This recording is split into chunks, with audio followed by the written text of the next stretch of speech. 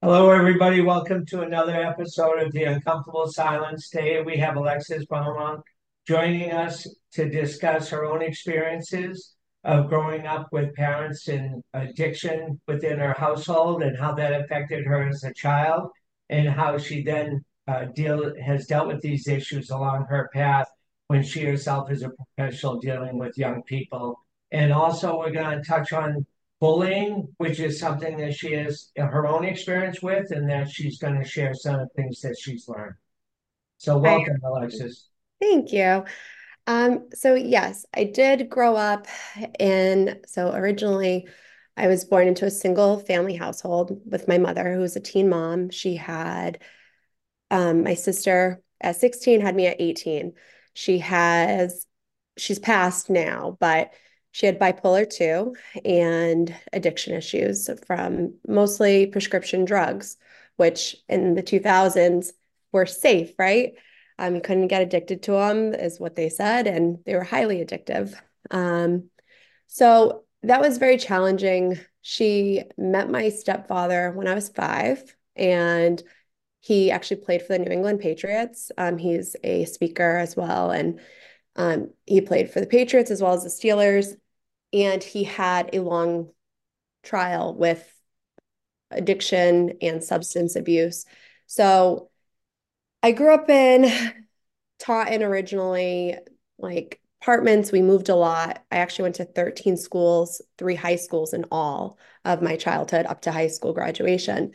And overnight we went from living in Taunton, Fall River, New Bedford, Providence, moving around a lot, to moving to North Attleboro, which is a very cookie cutter town. I was very grateful. I remember moving there and you know, you have all these families and everything looks so uniform and like normal. And it's like, it was very weird. It was like a culture shock for me. Um, and, no one even realized like my parents were addicts. No one knew that my parents had mental health issues. Um, we were just normal until like we weren't, until it got so out of hand that it was literally on the news.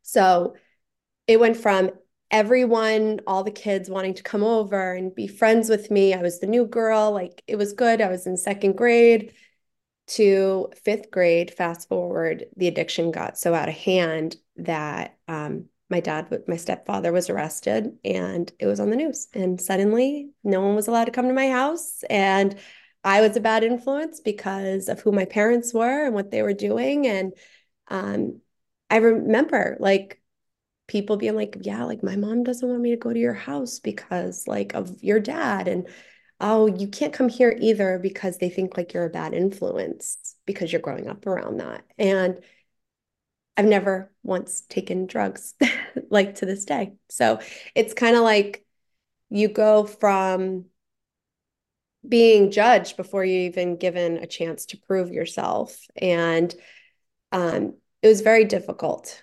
growing up in that. So, how did you survive with all those moves through schools? Like, how did you keep your own base at least solid enough? You're obviously very articulate, and you were able to work through it. So, there's a lot of inner strength in there. How were you able to work through that through the school years? So through the school years, especially when I was little, kindergarten, first grade, I didn't even notice. I didn't even like it was just normal. It's funny because I often say there was no difference between me and a military kid when it comes to the moves itself. Like when you're that little, it's what you know, not like normal to or person to a person is very different, right? So like a military kid, they move every year or every 6 months or whatever. I There was no difference. But what really became different was once I moved to North Attleboro, and I that was probably the hardest move, the most stable move. Like we weren't in an apartment, we were in a home that my stepfather owned, and we were there for a long time. And that was probably the hardest one because I didn't know my biological father, and I grew up in cities. So saying you don't know your dad to somebody that's growing up like you, the single mom and like the mom who works or who's also dealing with the same type of stuff, like you're the norm. It was when I went to North Attleboro that I realized that is not normal. Like this is not normal. This is not how families are. People know who their fathers are, and people like know like their parents get up and they go to work and they don't sleep all day and they don't drink and they're not like it was until I moved to North Attleboro that I realized my life is not normal. Like that's when I realized it. And it was the community. And people often say, like, how did you come out a different way? And I saw it different. For the first time in my life, I saw people get up and go to work, and I saw parents show up to games, and I saw parents show up to parent teacher conferences. And that was very foreign to me. I didn't see that growing like at a young age. So seeing it for the first time at 7, it was kind of like, okay, this is okay. All right. Your parents are married? Wait, parents are married? Oh, that's weird. Like so you start seeing that things aren't normal. And it's funny because I talk as like when I talk to adults who grew up similar, they're like, I didn't realize until college because that was the first time I saw normal. And it's funny, like when you're in your environment, and like you often hear the term product of your environment, a lot of people cycles, right? So, like, if your mom, like, I'll never forget this. I went to New Bedford High for a whole 6 months. It was one of the 3 high schools I attended. And I attended my first half at North Attleboro freshman year, my second half at New Bedford. And I had a teacher say to me, your mom's a teen mom. And at this point, I'm in foster care living with family. And the teacher said, technically, Alexis, you're not supposed to graduate high school. Technically, Alexis, you're supposed to be a teen mom and drop out of high school. Statistically speaking, of course, you don't know your dad. Oh, you're like more likely to become a drug addict and an alcoholic and fall into those footsteps because it is the repeated cycles of becoming a product of your environment. And I think that is the hardest thing. And I see this in even like my position at the school. There's some kids that are going there who have very hard lives. They're not worried so much about grasping the math or the English. They're grasping what mood is my mom and dad going to be in when I come home? Like, if they're like, you have kids coming in and out of foster care, you have kids who are reacclimating because the whole process is reunification. So it's your some of these kids have a lot of baggage. It's not just about academics, it's about how they're going to survive the day, if you will.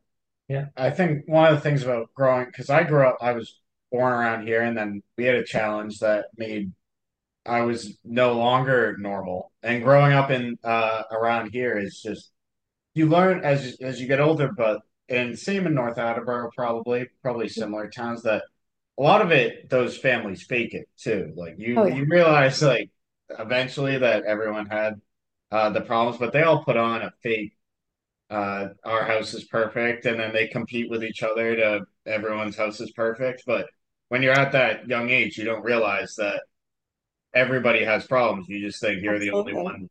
So you almost feel isolated in the school, or at least I did. I felt extremely isolated in school because I felt like nobody understood what I was going through. And the truth was that they really didn't. But instead of learning of ways to deal with that, I just got hung up on being like I'm a victim in this situation. I'm the only one dealing with that, and that was really challenging. And I get along when I got to college playing basketball. Most of my teammates were city type kids with different backgrounds, and I got so much perspective from them because they had a million times harder childhoods than I ever did. But I always thought mine was the toughest just because of where I was from. It's all relative, right? Because Oh at yeah. your young age, you're not going to have any understanding of it. I mean, no one's ever explained this to you, nor at that age are you supposed to understand it. And I think one of the biggest problems and why we call our program the uncomfortable silence is because the worst part is if you don't talk about it, you go year to year Hmm. thinking everyone either I'm the outcast or this is normal and what a miserable experience it is. Did you become a loner in school? Like, did you No. isolate, like Quentin said? Um, And did so you have your invisible backpack that we say all the time, bringing it to school with you all the time? yeah. So growing up in North Attleboro, I definitely felt like a loner. I definitely I remember coming to school in North Attleboro and I met like a few people and it was great up until stuff started happening with my parents and it became very public. Like the Applebee's in North Attleboro had a wall dedicated to my stepfather. And then the next week when everything was on the news, it was all taken down. Overnight, like we were shunned. Like we were like, nope, no one wants you here. Like you're bad. Like even though my stepfather's amazing and he had an amazing career and whatnot. He was judged as soon as something went south. As soon as he said, I'm human, I have feelings, I have mental health issues, I have substance issues, I'm human. Like it was, no, no, And no, you you're became bad. part of that shunning. And I became part of that. Yeah. And like I was, girls were mean. I remember girls taking my yearbook at field day and writing nasty things in it. I remember like ditching class. I remember getting into arguments with girls. It was bad. It like the bullying was so bad and I hated it. And I didn't want to go to school anymore. I didn't want to go there. And it's funny because like I've never, as an adult, dealt with substance issues ever, like drugs or alcohol. I've never, like, I'm a person that would have 2 drinks a year socially. And I actually haven't drank in months because I hate the taste. And I'm like, why am I drinking socially? I don't even like, I don't drink at home. Why am I drinking? It's like, but it's funny because like as soon as you're like, oh yeah, like I'm not drinking, people are like, oh, do you have like a substance? No, I just don't drink. Yeah. Like, Alcohol is the only drug that if you avoid your somehow, it's yeah, and everyone yeah, like weird. it's like, no, I just don't like the taste. But in 8th grade, and I was thinking about this the other day after we met, um, in 8th grade, I definitely had substance issues. Like I was drinking a ton. 8th grade, because I left North Attleboro December of my freshman year.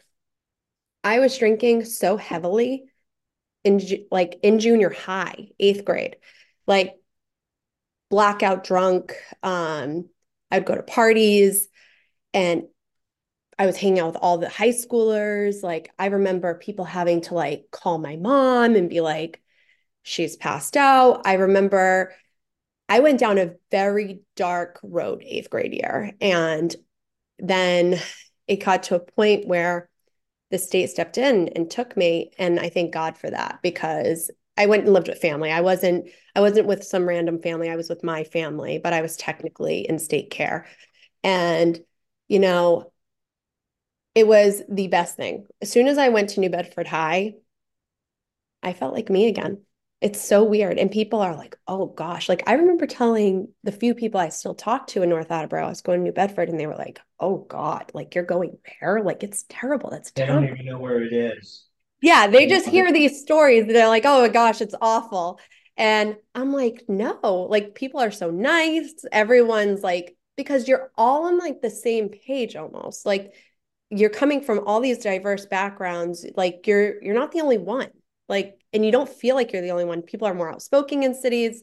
But it's funny. I actually ran into a girl about 2 years ago from like a girl I grew up with in North Attleboro, and she looked like she saw a ghost when she saw me. And she stared at me and she goes, I'm so sorry. And I was like, what? And she was like, we were awful. This is what she was saying to me. We were awful to you. Good for her. Yeah. And it haunted her. Like, and she wasn't even the mean one. She was just like in the group. She just never stood up for me, but she never actually said anything to me. She was never mean to me. But she was like, we were awful to you. And I'm like, you know what? Like, thanks. But, and like, I actually ran to the leader of that little group probably about 6 years ago when I moved back to Massachusetts. And she had she had no recollection of ever being mean to me. She actually came up to me at a bagels and cream, and I had my daughter, and she was like, oh my gosh, she's so beautiful. She looks just like you. Oh, like, did you move back? And I looked at her and I was kind of like stunned that she was talking to me. And she was like, kind of like, and I was like, you don't remember, do you? And she was like, what do you That's mean? not unusual either. I was Yeah, wondering if you could like define the word bullying to you because I think bullying is a word that it kind of now gets thrown out there all the time and it gets misused, overused, totally. but in some cases it is uh, the right term. But Yeah. to me, bullying is probably much different than what bullying would be to you than it is to him just because of growing up differently. So I was wondering if you could do that. So to me, bullying is you're trying to make the person feel stupid, irrelevant, uneducated, being, you're putting them down. Like you want them to feel bad about themselves. And you kind of like shun them away. Oh, don't do that. Like, oh, you're so annoying. And it can be as little as that, like, oh, you're so annoying, or oh, like, or talking behind people's back, saying things that aren't true. Um, but for me, it was really the isolation piece. Like I remember this group truly wanting to isolate me. And even the two friends that I had, my two best friends, they would kind of be like, oh, like, no, we don't have room for her, or no, she can't come because, like, and I actually remember one girl saying, um, that I was going to become a druggie and like we shouldn't be around her because, like she's all around druggies, meaning my parents. And like that's really hard. Um, and I remember one of the moms saying it to me, like, we just don't want so and so around you right now because your parents aren't making good decisions. And like I wasn't making good decisions in eighth grade. But I was in eighth grade and people were putting this stamp on me like I should be making adult decisions. I had But adult where do freedom. you think that line gets crossed? Like, and Quentin's so right, for um, my time upbringing, it was almost like banter back and forth, not trying to hurt someone's feelings or to make them feel less. It was just almost like a normal way of speaking. So Yeah. where does the line go, do you think, from how important the intent is? Like if I am trying to make you feel bad, that's different than me just talking or saying something that I'm ignorant to realizing how it's going to make you feel, as opposed to the persons that's trying to push your sensitivity buttons to make you feel not part of the group, or because this word is now being used. Yeah. um, it's almost like we're still trying to define it. And it's, how sometimes the reactions go too far and then we forget the purpose is to slow this action down to help kids be kinder to each other. Well, and it's funny that you say like students or kids be that way to each other, but I think it actually starts at home. And I mean, I know that you're asking me to define bullying, but I see it even with parents there was a little girl at one of the schools and Um, she was actually bullying my daughter, like being very mean, very like saying nasty things to her. Like you make me feel like bad about myself because, and what was really happening, the little girl was angry that she came from a hard background. Mom and dad aren't in the picture.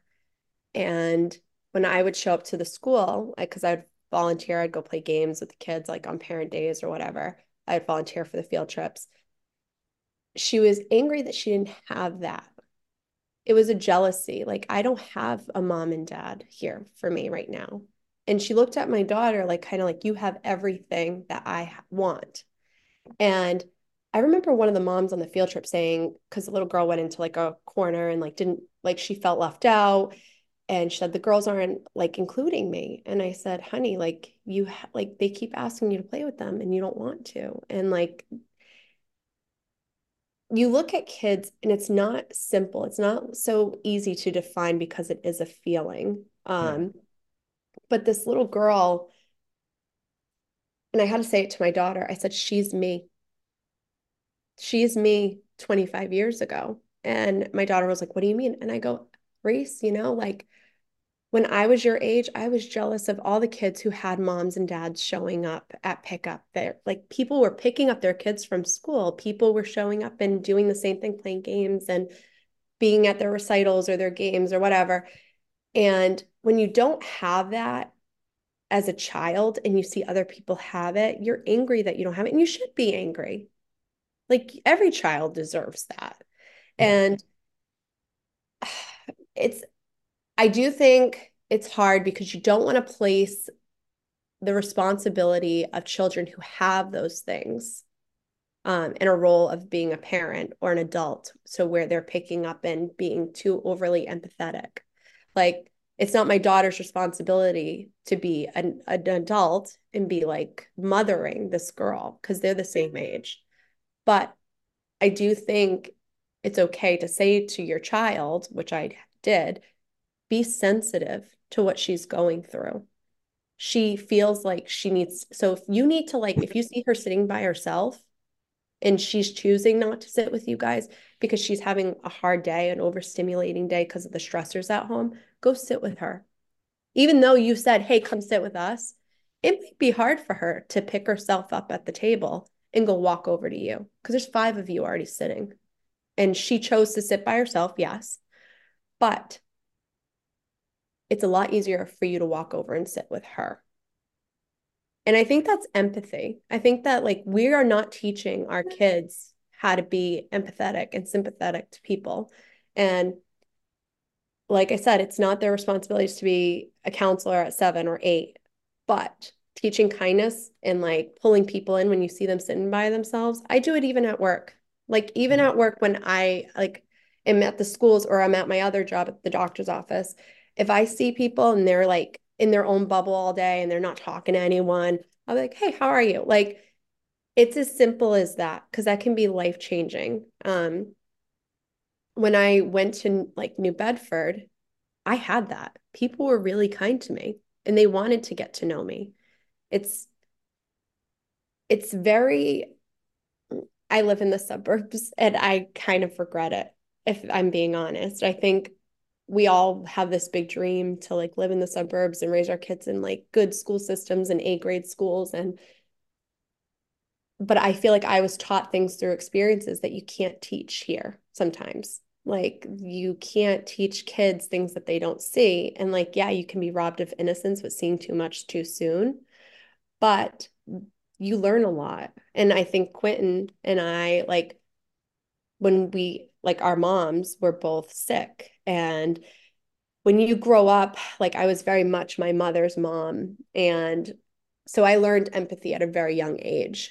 Like, I learned how to care for my mom at a very young age. And I would never want my kids to go through that. And I'm very grateful my kids have not had to go through that. But these kids are growing up with this. If you don't look like me, if you don't talk like me, if you don't wear clothes like me, if you don't have the phone that I have, if you don't have the backpack, the shoes, if you don't have the house that I have, why would I be friends with you? There's a lot of silly competition. It's Yeah. keeping up with the Jones, and we see it even in Yeah. ourselves as adults.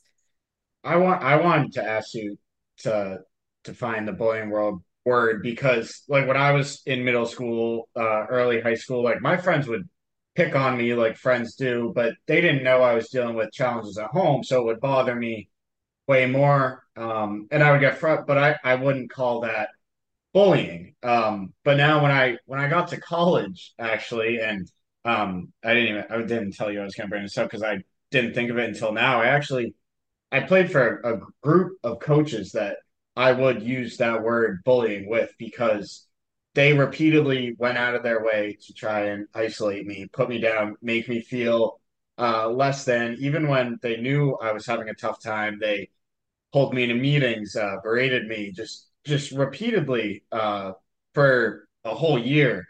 And I thought it was interesting that that term I'd never apply it to the kids my own age, but then I would apply it to the adults that I was around because of their intentions to clearly try and make me feel less than other people and unappreciated. And it was just, I thought it was interesting that that can come from the adults to kids too. Well, I think that speaks to your point, Alexis, with it's really hard to put that on young kids. Yeah. And they do follow the example and copy what they see at home. And our example as adults is the best teacher or the most impactful teaching that goes on, whether it's positive or negative. And that's maybe what I meant about intent, because the 8, 9, 10-year old, if they understood it, probably wouldn't have that intent. So it's a hard line. And empathy does come from a learning experience usually. And I think Quentin is more uh, natural to being empathetic than I had to learn that. And his mom was more that way because of her experience. So I do find the adults, we're at fault as adults. And I remember Quentin at the high school he went to first, they never wanted to get to the root of an issue that happened, and the kids would all get attached this word to their behavior across the board because they didn't want to do the work to find out really where that came from, did it or whatever. It was the school's way of dealing with it. And Yeah. I really believe 90% of kids have good hearts, and probably all kids do, and we just need to bring it out in them. So I think you're right on that teachable moment with kids on empathy and so on. And depending on their home life, it gets influenced how well they take a teachable moment. Well, yesterday, it's funny. My son learned it. He's 5. So yesterday he had a very big learning experience, and so did this other boy. My daughter had a jamboree all day at Mass Premier for basketball, and my son walked over to me and he said he was in, like, you know how they split the courts up? So for jamborees, because there's so many schools and so many games. Um, my son was playing on one side and my daughter's whole team, because one was free. So one was a free court. The kids could, like, the siblings could go over and play. And he walks over to me and he goes, Mom, this kid just said I suck at basketball. And I'm like, that's not nice. So when we were walking out, like 30 minutes later, he points and he goes, that's the kid that said I suck. The kid had to be like 15. And I'm like, what? So I walk up to the kid and I told my son, I said, go with your stepmom, go with your sister. Like, I'm gonna go talk to him. And Finley, like, walks behind me, like he, I don't know what he thought was gonna happen. And I walked up to the kid and I said, hey, is your mom around? And he said, no, I got dropped off. And I said, did you say something to my son? And he goes, and I go, you're not gonna get in trouble. Did you say something to my son? And he said, yeah, I told him he sucked at basketball. I go, he's 5. I go, you're clearly old enough to know better. And he looked at me and I said, do you have something to say to him? And he said, I'm sorry. He goes, to be honest, I didn't realize that he was only 5. He goes, I thought he was like 7. And I was like, well, still wouldn't have been okay. Yeah. But like, he is 5. And so I said, can you guys, can you say sorry and shake hands? And he looked at my son and he said, I'm sorry, dude. And he, like, gave him a handshake. And then we start walking away. And this kid comes up behind me and he says, Miss, does he want to get better at basketball? And I said, I'm sure he does. And he said, hold on. He's like, can I teach him this, like, hand trick? And he, like, did something with the ball, like, really cool. And Finley started trying. And it was like a teaching moment.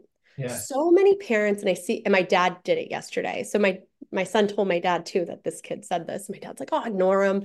Like, because that's the old way, right? Like, don't get into confrontation. Like, suck it up. He didn't punch you in the face. Like, it's fine, right? But I actually think I got to say on that. I actually think that people, not everybody, and maybe half the people were more direct, and it became a little confrontational, but it was out in the open more. Now it's like everyone's tiptoeing around it, and it takes someone like yourself to step up. Now, the kid was totally accepting of your criticism or talking to him about it, because I think the topic does get discussed more in school or at home than it used to. But in Absolutely. general, I think back then, I mean, it's different now. Believe me, while your son is at or your daughter's playing at Mass Premier, we're out in the backyard doing conflict resolution on the job. And I think that's something that's missing now. So that situation with your son would be taken care of because we always got taught by the older boys. Oh And yeah, but I've so totally it's heard different. parents say like ignore it, like it's, and I hear that actually a lot. Like Yeah, ignore it, don't worry about it, like it's fine. And it's like, but people like where the confrontation comes in, and I say this all the time, and I see it all the time. Like people are like, "Oh no, I don't want to start a problem." Oh no, I don't want to like stir the pot. Like we're all people. We all have emotions, we all have mental health, we all have different levels of mental health, just like we all have different levels of physical health. Walking up to somebody and create a connection with them is not a bad thing. It's not a confrontational thing either. This child, I didn't yell at him and be like, "Did you say blah, blah, blah, blah to my kid?" Like, where I have seen parents do that. And it's like, your approach is this conversation is not going good by the first three words, right? right. It's how are you approaching that? And I always say, even in the school, I'm like, you're not going to get in trouble if you don't lie to me. Like, let's figure it out. Like, and when you allow a kid to repeat what they said and like not flip out, you're allowing them to be like humans. They're not supposed to know everything. He's whatever, 15, 14, 13, whatever age he was. He's not supposed to know everything. He should know that you don't talk that way. Yeah, But I can give you an example. So coaching high school, where the opposing team was making comments about a couple of my players because of their faith. And they actually just had something happen in your area. A fan said something out at another person too. And that was one of those times for me that I was seeing it handled within schools, which I had never really experienced before. And it was it was handled very well, professionally, calmly, try to get everybody in the same room. But then the two schools, one school kind of just didn't really have discipline or accountability, is probably the better word. Whereas the school I was at, the superintendent did hold the other student accountable. So it's also we're fighting each other sometimes on these issues too. On you're willing to go up to the young man and have that conversation, and maybe half the other parents wouldn't even stop and think of it or be aware your son actually was comfortable to say it to you.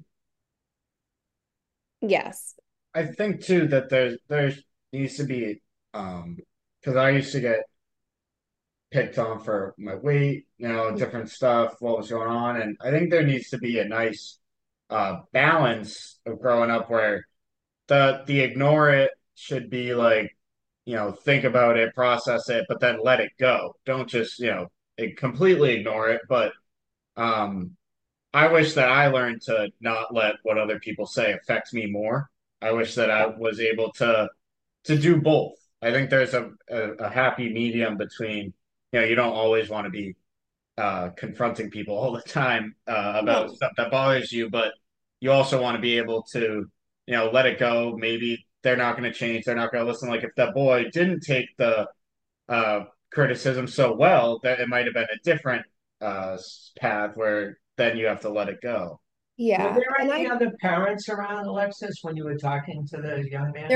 there was like four parents over What was there. their reaction? They all smiled after the whole interaction. They all smiled. It wasn't like, what is she doing? Why is she talking to him? Like it was a very like that was Was like there a part of refreshing. you that felt like they were glad you dealt with it? Yeah. As opposed to, you know what I Yeah. mean? Like it's I not mean, like they jumped in to support, right? it's funny because I feel like that's a common reaction of Yes. parents when I mean I've coached before. I'm very involved in like my community and it's I do feel like I get that reaction a lot. Like people don't want to deal with things and it's like, "Oh, thanks for dealing with that because I did not want to handle that." Or, "Oh, I'm happy you said something so I didn't freak out." And it's like and you said like good thing that your kid felt comfortable enough to tell you. I feel like a lot of kids even like I had this reaction like with certain family members. Like I knew who not to go up to if I wanted to be coddled, right? Like Right. you're not going to go up to like a parent who's like, "Oh, get over yourself, rub some dirt in it." Like but you're going to go up to the parent who's going to give you a hug and say, "I'm sorry that made you feel that way." And Like Quentin always brings up that the referees told me his arm might be broken playing in a travel game as a young kid, and I said, "Oh, he's probably fine." It was snapped in it. So it's the culture you grow up with a lot of times. But so you experience your the bullying, and you still work through that. You changed schools and found a little more comfort in the arena that you were in. So then, after high school, after graduation, um, how were things then? Like now, you're taking the next step as a person going on to hopefully following a career or education. so I didn't. So I mean, I started Freiburg Academy. I found my biological father when I was in New Bedford High, and I met my father for the first time at 16. And I moved to Chatham, New Hampshire, and I started going to school at Freiburg Academy, which is a boarding school, a very nice boarding school up in Maine. And I lived with my father until I turned 18, which was my junior year. My father and I did not get along. He very he was very militant. And so I moved out my junior year and I moved in with a friend that I had met at Freiburg Academy. I moved in with her family. They were from Massachusetts. Her dad was a doctor and a psychiatrist. And so I didn't have the normal, where am I going to go to school?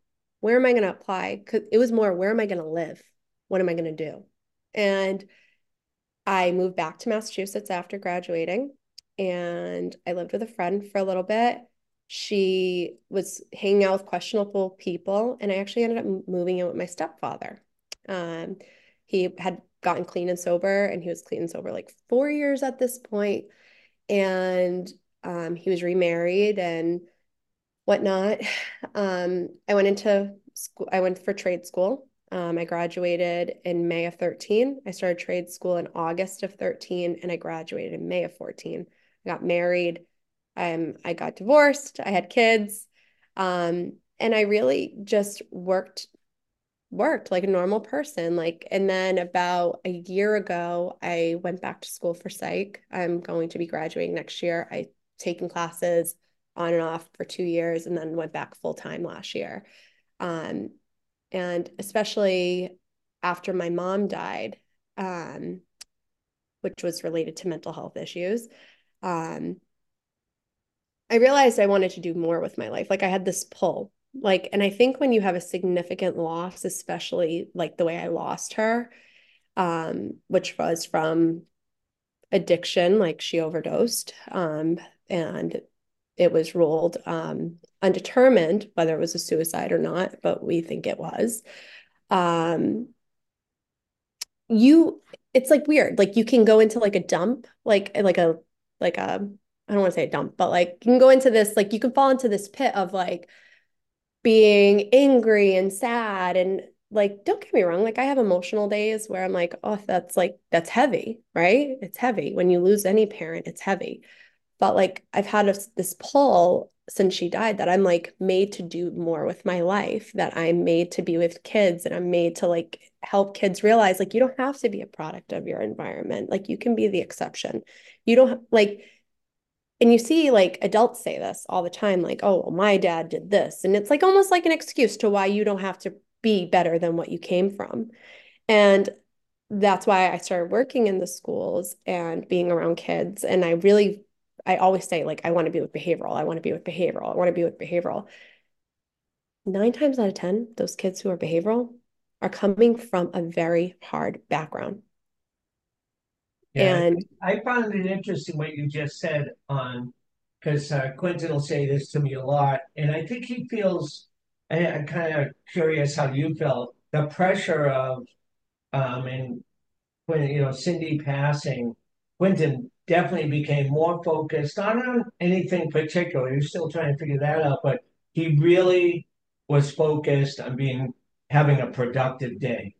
And then he found the value in it, Yeah. which he can speak to if he wishes. But I found you were just saying exactly what Quentin had said to me several times. Yeah, I actually said it the other night because I was so overwhelmed that I was wasting time that I was getting stressed out. But I think when you lose a parent, it gives you that sense of that life is not permanent and that you're here for, a short amount of time, and then you realize that it can be taken away at any moment. Or like for me, it was looking at the dementia thing. It was, she didn't even know when it was going to be taken away. And then so I was like, if I'm 45 and that happens to me, like I want to make sure I get all these things done before that happens. But it's also a difficult way to live because then I constantly, like, if I waste time, my brain, like, I can't function. So it's, I don't know, it's kind of tough. Well, it's something I relate to as well. But I sat here with Quentin a week ago Monday.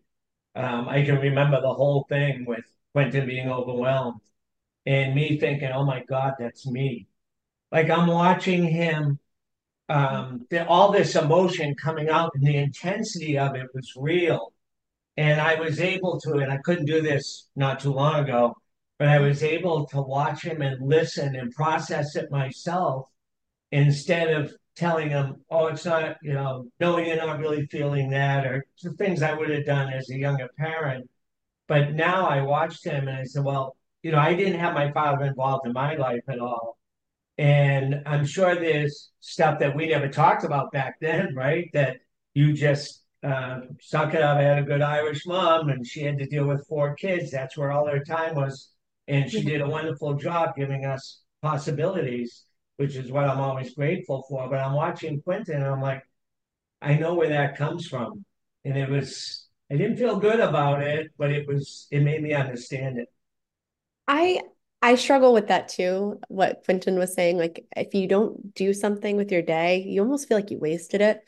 And like I'm assuming your mom passed when she was 45 because you said 45. Oh, she was She 50. got sick when she Yeah, was 43 Okay. and 53 when she passed. yeah, Okay. So my mom was 48. And those are very young ages, 53 and 48. And dementia is taking away your time before you're even gone, right? yeah. Like Right. it's stealing your time. He And really lost a lot of I always tell Quentin my biggest regret is I didn't take more pictures. I didn't take, just it wasn't my way of thinking. It was my fault. But you're right. He was a young teenager at best when she was real sick. I say that too. I wish I'd taken more pictures and like spent more time and had more conversations and asked more questions. And I think that's why we don't waste our days. Like I have, I am way too ambitious. I say this to myself all the time. Like you are way too ambitious. Slow down. What is that song? Yeah, Vienna. no, No, Slow yeah. down. You're doing fine. You can't be. I had a You, girl tell me in college, slow down, you crazy child. You're too ambitious for a juvenile. It was Billy Joel's song. And I thought, yes. So so I've funny. always been like that and didn't Yes. even acknowledge it until I'm in my well, earlier, but I don't sleep much, which I have to do a better job of. Quentin's focus has changed his whole lifestyle, which is, like he said, it can be really tough at times. And someone actually said to me about you the first time, you'll know who I'm talking about. I walked across the street just to introduce myself. And he said, yeah, she's very focused. You can't tell her what to do. She gets focused on something and goes for it. And I see a My lot of stepfather. similarities with it. You know what I mean? Yep. And it was a compliment because everyone's different. I love Quentin's passion right now. I also know it's hard to be that way. It is. But that is we agree on the song. The song is very much my anthem, and Oh, it's that is the same song you were saying? it is. It's Vienna by Billy Joel, Yeah. and Wow. it says you can't be all that you need to be before your time, Yeah. and that's what you're chasing. And I always say that like your days are limited. We're all, what is that thing that you turnover and the sand's running. That's our life. Our whole life is sand running every day. And it's like, how are you gonna want to be remembered? Like, Yeah, I like that you are, and Quentin is very philosophical at younger ages. I think I was always like that, with music being a big calming influence for me, because you could relate to the words. And yeah. maybe that song was something you wish you had or wanted to be, and you weren't at that time, and it helped you aspire to being better. Oh Um, yeah. but I think when you talk, so now you're now you know what you want to do with your life career wise. So I'm And actually still debating on what I'm doing my master's in. I haven't decided if I wanted to go into marriage and family therapy or if I wanted to go into school therapy. I mean, I all I know is kids need to realize like this is not it. What you're born into and where you're brought up, this isn't it. This is a very short glimpse of life that, yeah, it's going to mold you into like your perspective of things. But this isn't the end all be all. If your mom and dad are drug addicts, if your parents are struggling with mental health, it does not mean that you're going to also. Um, like I said, I never have had those experiences that my parents have had. I mean, you can choose better. I say it all the time. Like I was brought up from dead weeds. You can't grow there. Like that soil's been used up. It's like you can't plant anything in there. The soil's hard. It's not going to loosen. You're not going to be able to grow anything there. So you have to like replant yourself and go on with your life. And you can't, like, don't get me wrong. I'm not saying push it down and don't confront it. I was telling you I went to a place called Onsite last year. It's a program out of Tennessee. They have a program called Healing Trauma, and it's intense therapy. It's for 5 days. It's not inpatient. It's not a hospital. These are elite people. Like I sat in rooms, they have 50 people come in, they split you up by eights, and you go in and they separate you into these groups and you sign non-disclosures because these are judges, these are lawyers, these are cops, these are people that you look at and you're like, they have it together. They have it all. Like they know everything. Like these are people and they have such heavy trauma. And what I learned at the end of it, especially looking at some of the judges, like there was two judges, there was a few doctors, and I'm sitting there and I'm looking at them and I'm like, wow, you guys went through all of that and you picked yourself up and you became all of this. well, Doesn't that's mean, that part about adversity, right? Adversity can go one way or the other, but it does make you stronger. And if you take that opportunity to embrace that difficult moment or get up off the mat, all these cliches that are true, then you do look at the world different, and the little things stop bothering you because you know what hard really is. And it's all relative to each other. And once you know what hard is, the rest of things, it turns into gratitude for what you have. And I think that's absolutely. a great thing for, I'd love to see you around teenagers, because I think that's, not that I'm dictating it, but that's the age where I think it's really hard for young people for all the reasons that it's tough being a teenager. The goal is to create a program that has some of the things that I learned at on site for healing trauma to incorporate that into a program where young adults in high school, junior high can really start to understand what normal is, that this isn't the end all be all. Like you have these kids, they're in these schools for 13 years, K through 12, and it's in a fishbowl. You're in a fishbowl. You're in like such a tiny coordinate of the world. This isn't it. Yeah. You're going to be so much bigger than this. And that's what kids really need to start realizing. I listen to a lot of speakers. I listen to I your stepfather came to my school when I was a sophomore in high school, and before I knew you or him, I said to you that I really enjoyed listening to him. But I was listening to Inky Johnson, who's a big time speaker. Yeah. He played football for Tennessee, and then he made a hit and he became paralyzed. And one of the things he talks about is when you go from someone who you used to be to who you want to be, sometimes it's not so much learning new things, but you almost have to take a couple steps back and unlearn all these things that you were taught growing up.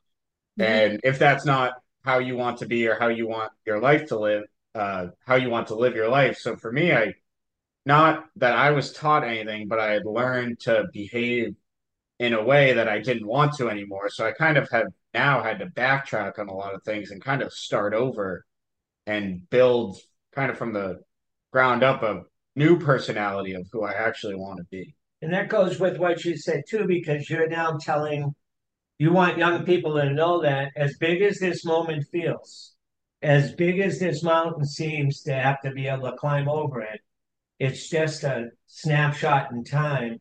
And I think I've seen Quentin adjust his social world and his view of the world. Put it, I think perspective gets better, which is for young people. I mean, I wish I had that emotional intelligence at a younger age. And I think if you could get your messaging across to people when they're younger during those really important years, um, we're always expecting our kids to know what they want to do the rest of their life at 18 when they're making that educational jump, right? There's your fishbowl. And we know plenty of kids through Quentin's friends that didn't go to school. They're doing great. If half the other kids are trying to figure it out at school. And Me. Yeah, yeah, I school is I don't get it, but it's weird how they make you think. And social media for my age group makes this 5 times that more difficult, where Mhm. everything in high school gets multiplied by three. With now, when you go home and leave school, you're still around. Like those people are still right at your fingertips, Yeah. texting you. You're looking at what everyone's doing, so it makes it even. It's not more challenging, but it's different challenges. That's what you always tell yeah. me. So Yeah, Oh, so yeah. with the bullying becoming, at least it's out there, it's really exposed as a topic now. Yeah. Um, and you're seeing it from different views, your own experience, you have young children, and you work around schools. So you Yeah. really have a unique view of this. Like, what would be, say, two suggestions you would have on ways for schools to preemptively discuss this with young people that it's productive? I think a lot of schools, and I've seen this, um, they feel like these kids are more innocent than they are. They don't want to talk about it. Like, unless it's brought into their office and this is what's happening. Like, and I work with very little kids. So this isn't going to be a huge topic I'm saying this as like my daughter gets older, I'm seeing it. I'm saying it from my personal experience being the student. No one wants to talk about it unless it's in their office and parents are complaining. And I have started talking about like what I would want to be a part of this program, and people are like, "Oh, do you think schools would accept you to say that?" Like, "Oh, like when you start saying the statistics of kids who are bullied, the teen suicide is high, the highest it's ever been in our nation.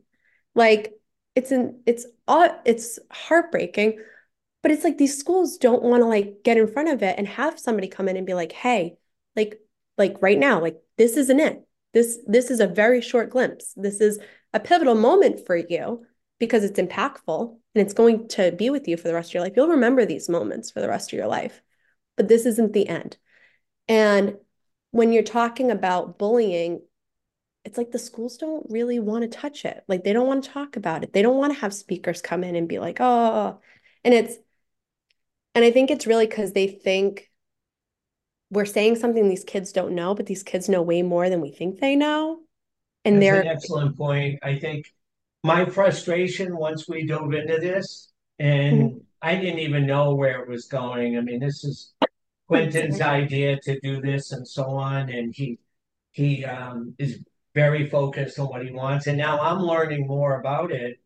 And one of my frustrations is with the schools because I know it's all sensitive, but again, that's why the uncomfortable silence exists because it's people should be addressing these the most sensitive of issues are the most impactful, and those are the ones that should be the first ones in young people's development to get addressed, to make them comfortable discussing their issues, knowing where to go get help, be willing to talk about it, and having their peer group accepting of it.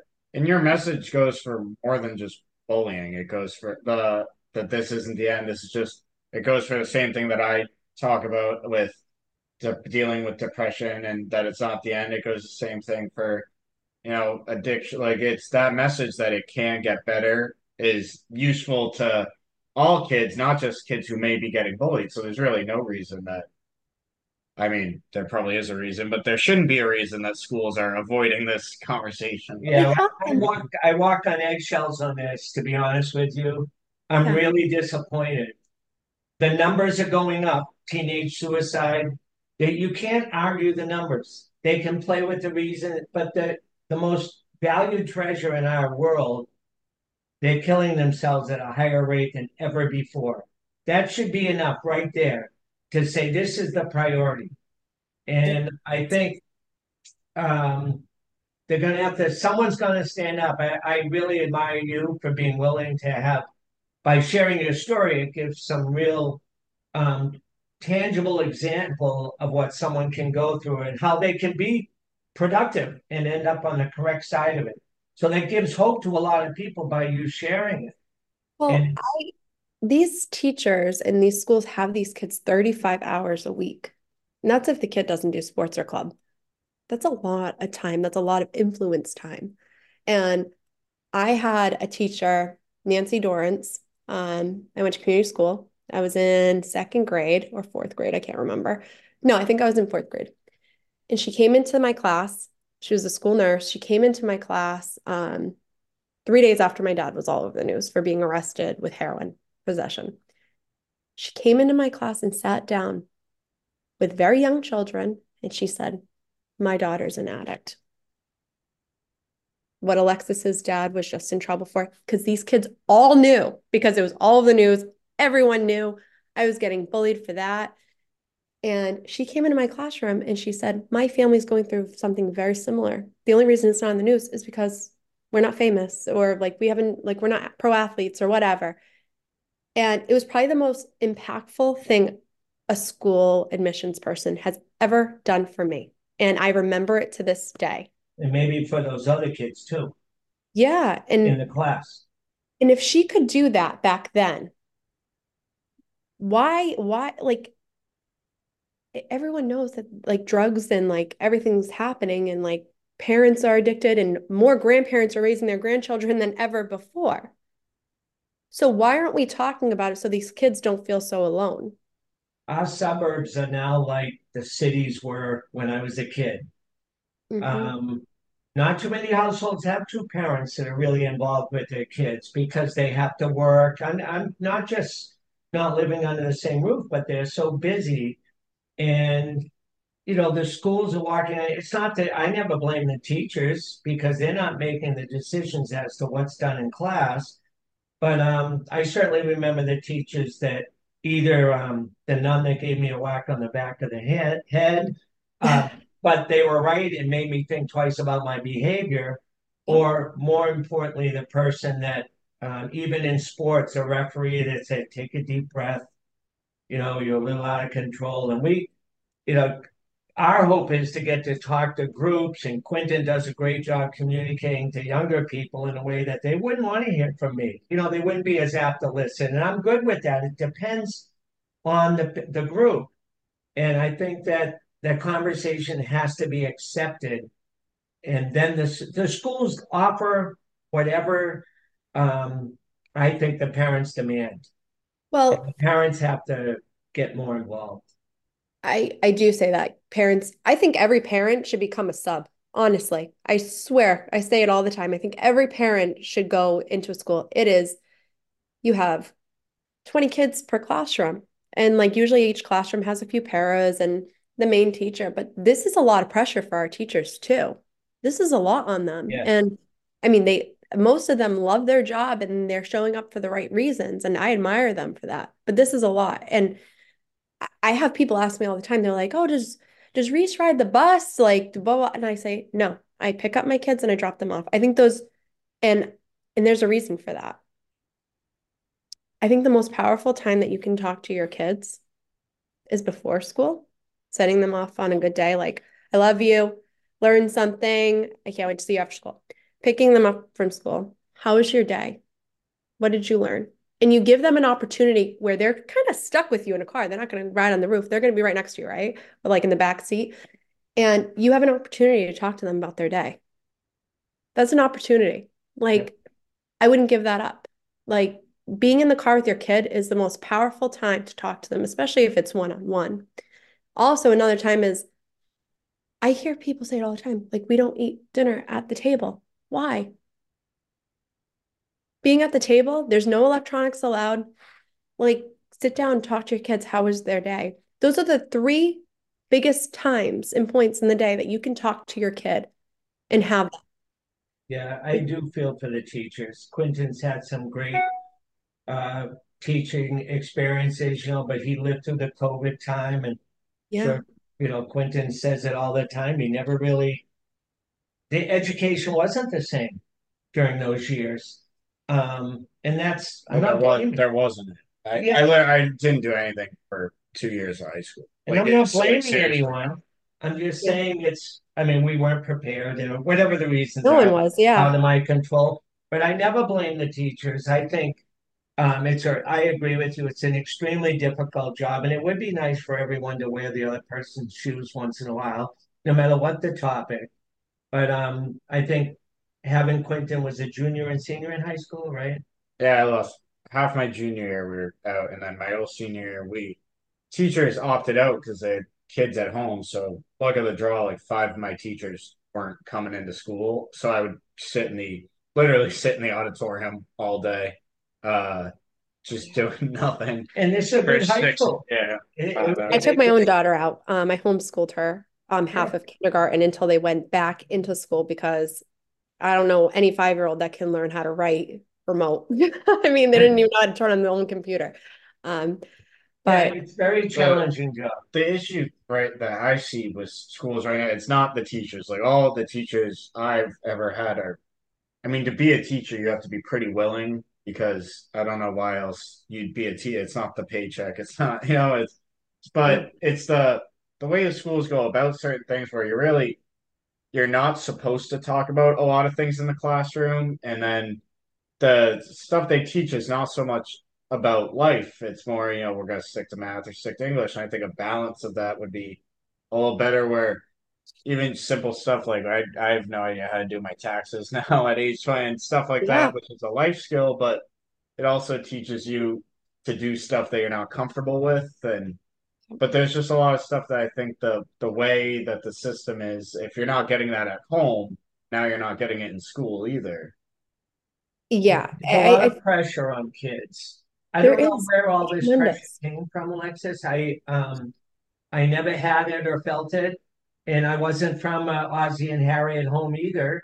Um, but I always felt I knew people cared about me. I wasn't worried about um, things, and it's not that I was a stronger person than Quentin. He's the culture is different, and I always worry about the kids because so we do a little basketball program where there's probably 200 to 250 kids involved, and we're always talking about looking at the kids as they come in, and we now try to go over to them, how's it going, just to your point earlier about engaging with them. And when I coach at a high school, that everyone's sitting on the bench, they're not talking, they're on their phones to someone else. Yeah, And I think that's one of the things that I totally agree. It's so important to just make a young person feel engaged, and you bridge that gap between adult and the person that hopefully can help you when you run into that challenge. absolutely. And one thing I do want to say is, you know, you can look at somebody and clearly see if something physically, not always, like if it's internal, but like you can look at somebody and be like, wow, like they're limping, something's wrong with their leg, something's wrong with their ankle, or something, you know what I mean? Or, oh, they're not writing with that arm today, something must be wrong. When it comes to mental health, you can't see it. You can't see it. But if you look long enough and you start, even to your friends, your neighbor, whatever, you see somebody's not going outside and doing the garden bed anymore, like that they used to do. Why? Like, it might be because they're sad, or it might be because something happened. Like, go check on people. It's even like with my own dad, like we'll like send like text back. I'm grown now. I'm out of the house, obviously. And Like I'll send him text messages here or there. If he doesn't answer me, like I'll call him the next day and be like, what are you doing? Nothing. Oh, okay. Well, like it's you really do have to like reach out to people, even if it's the silliest thing, or like if you see that they're just not. And I look at these kids when I'm in school, I look at my own kids and I can tell if I look at them long enough, if something's off. Like the other day, my daughter came home. She was really quiet. She sat on the couch. She wasn't really like talking to me a lot. And I said, "What's wrong?" And she was like, "Oh, so and so kind of like embarrassed me on recess day." I'm not mad at the person who embarrassed her, like, because I'm sure it was innocent and they didn't mean to. But like we talked about it, and like those are real feelings, and kids need time, and like they need your time. Like your friends need your time, your family needs your time, your kids need your time, and it's a lot. So make sure you find time for yourself too, but take the time and look at the people around you because this is a very difficult time. Like coming out of COVID, the economy is not good. Like there's a lot of triggering factors. Like the suicide rate is really high right now. Clearly, there's something going on in our world and the addiction and like everything going on. But take time and look around because it's really going to be the community that like puts everything together like the Yeah, best no, you're possible. right. We do need to group together instead of not being so much narcissistic, but just we got to get outside our own selves and look after each other a little more because the children don't go into that home with that whether it's sitting at the table having dinner, it's just not like that anymore. So we need to help each other out more. But we really appreciate you coming on. I think the first time I met you was on a phone call, and Yeah. it's kind of ironic some of the things that happened from there. Both my parents were from New Bedford. There were like four or five Yep. similarities, and I'm Well, saying, weren't we? okay. We were across the street. Quentin and I were Yeah. working When you called. That from is so weird. across from your stepfather, and customer pointed it out. And then actually, the last one, another person, when we were at the basketball practice, they knew what we did. I wear my uncomfortable silence shirt sometimes, and he said, "Oh, a friend of mine's going on a podcast. It was you." Oh my goodness, that's funny.